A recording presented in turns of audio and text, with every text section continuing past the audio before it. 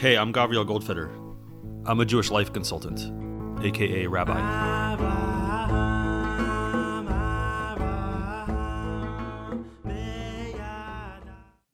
Rabbi Yochanan ben Zakkai was a student of both Hillel and Shammai.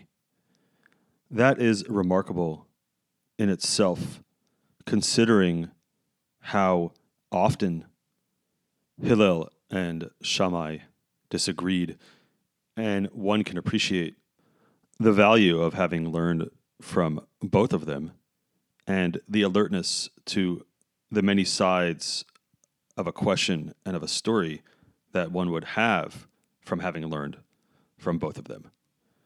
Rabbi Yochanan ben Zakkai went on to be the teacher of many of the great masters of the Mishnah. And the Mishnah in Pirkei Avot lists his 5 students. It says, Chamisha Talmidim Hayulo, the Rabbi Yochanan ben Zakkai. Rabbi Yochanan ben Zakkai had 5 students, Ve'elohein. And this is who they are: Rabbi Eliezer ben Horkanus, and Rabbi Hoshua ben Hanania, and Rabbi Yossi HaKohen, and Rabbi Shimon ben Netanel, and Rabbi Elazar ben Arach. And in addition to whatever he taught them of the textual traditions that he had received from his teachers, Hillel and Shammai, he also taught them experientially. And so we read in Pirkei Avot that he said to them, Tzu'u u'ra'u ezohi derech yeshara sheidbak ba ha'adam. Go out, meaning leave the Beit Midrash, leave the place of formal textual learning, and go and see what is the straight path or the direct path to which a person should attach themselves and cling. Rabbi Eliezer says, Ayin tova, a good eye. Rabbi Yehoshua says, Chaver tov, a good friend. Rabbi Yossi Omer, Shachein tov. Rabbi Yossi says, a good neighbor. Rabbi Shimon Omer, Haro'eh et hanolad. He says, see what will come of a situation. And finally, Rabbi Elazar says, Lev tov, a good heart. Rabbi Yochanan ben Zakkai considers these 5 responses, and he says to them, Ro'eh ani et divrei Elazar ben Arach. I see, or what makes sense to me, are the words of Rabbi Elazar ben Arach, because shebichlal davarav divrechem, because included in his words are your words. So he has a path to which a person should attach themselves that includes your paths as well. The second answer, that one provided by Rabbi Yehoshua, is an interesting one. Chaver tov, a good friend as a path to which a person should cling. And certainly, anyone who has had a chaver tov, a good friend, knows just how much that can provide. But what does he mean by a chaver tov? One could imagine the definition of that role changing with the times.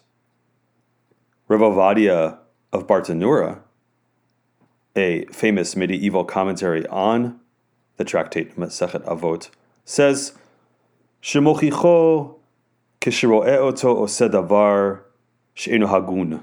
A good friend is someone who rebukes you when they see you doing something which is not fitting and not appropriate.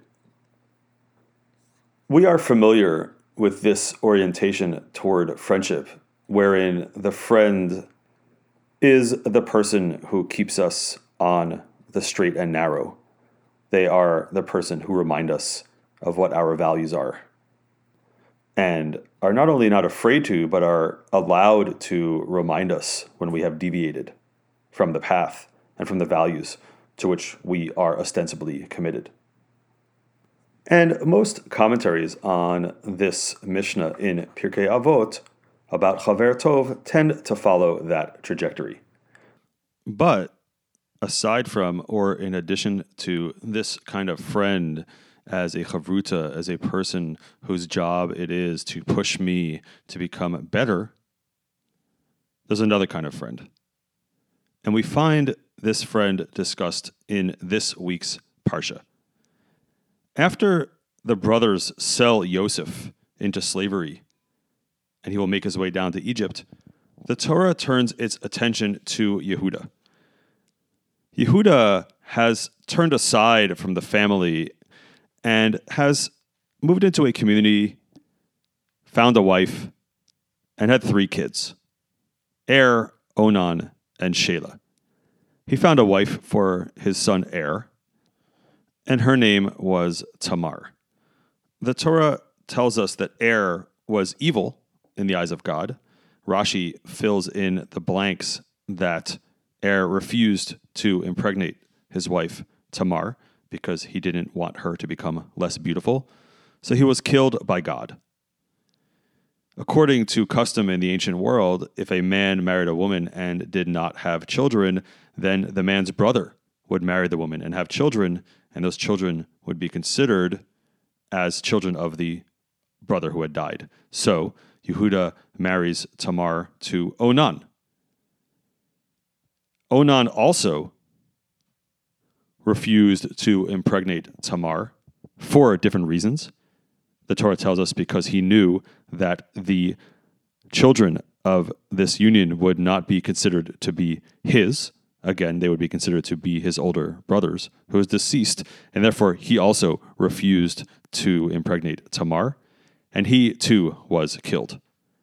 At that point, Yehuda, who was not privy to the information about why his 2 oldest sons died, must have considered Tamar to be something of a black widow of sorts, and therefore refused to marry his 3rd son, Shelah, to Tamar, though he didn't tell her that directly. Rather, he said to her, because Shelah is young still at this point in the story, "Go back and live in your father's house, and I'll let you know when Shelah is ready to marry her," which I assume is the biblical equivalent of, "Don't call me, I'll call you."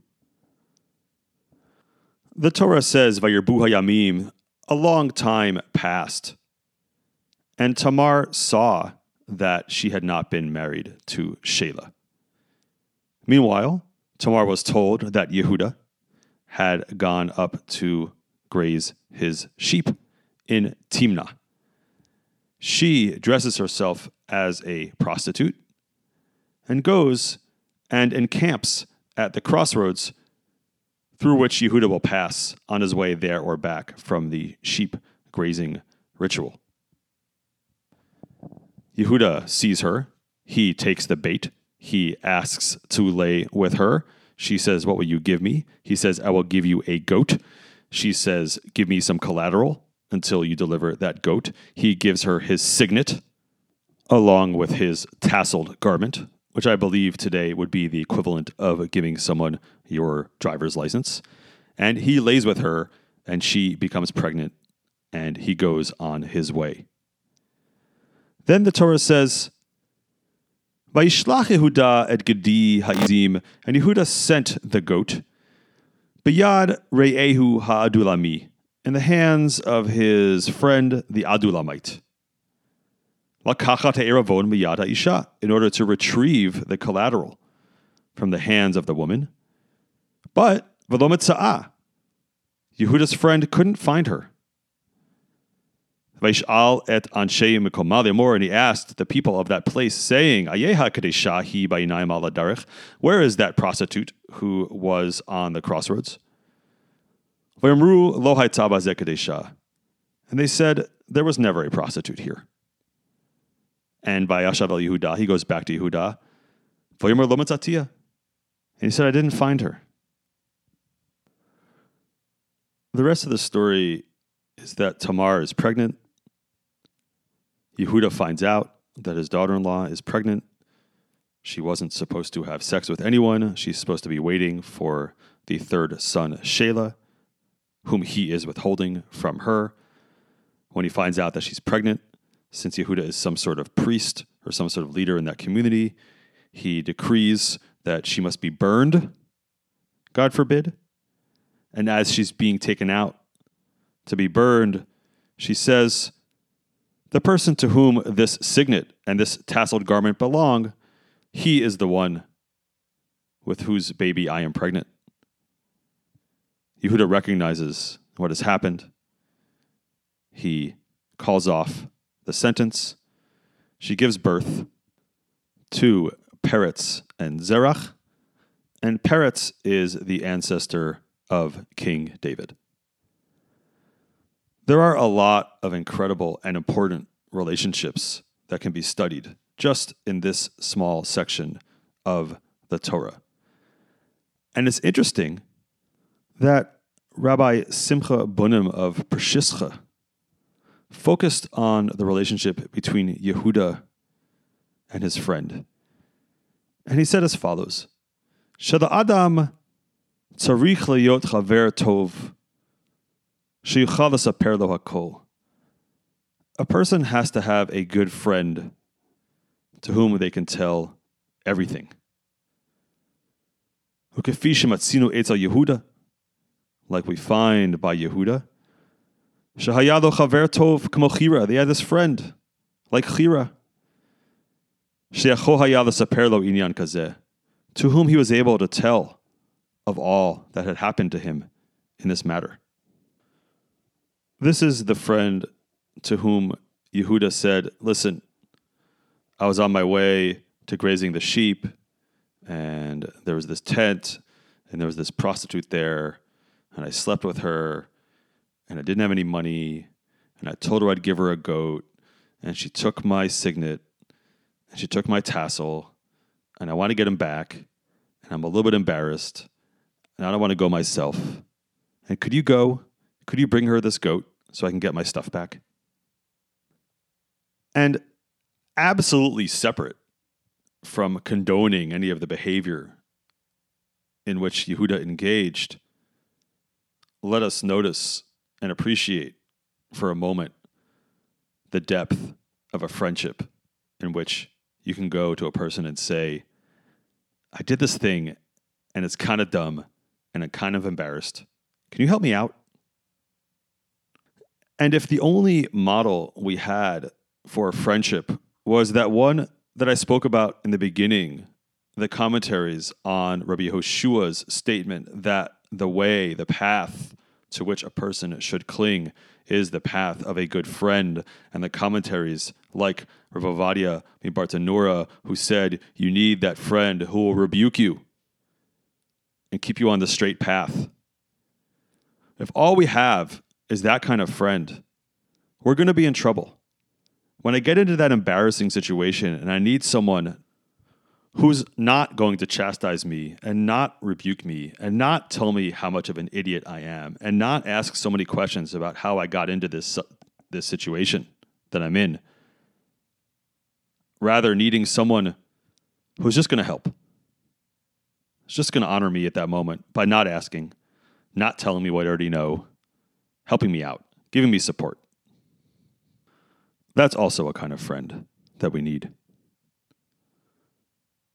So in this short passage, in the name of Rav Simcha Bunim of Pershischa, which, by the way, is conveyed by way of one of his main students, the Kotzker Rebbe, one of the great teachers of honesty and authenticity, in that same short passage we read that Rabbi Shlomo of Karlin, another one of the great Rebbes of the Hasidic movement, when he came to his Rav, he would always try to show his lackings, so that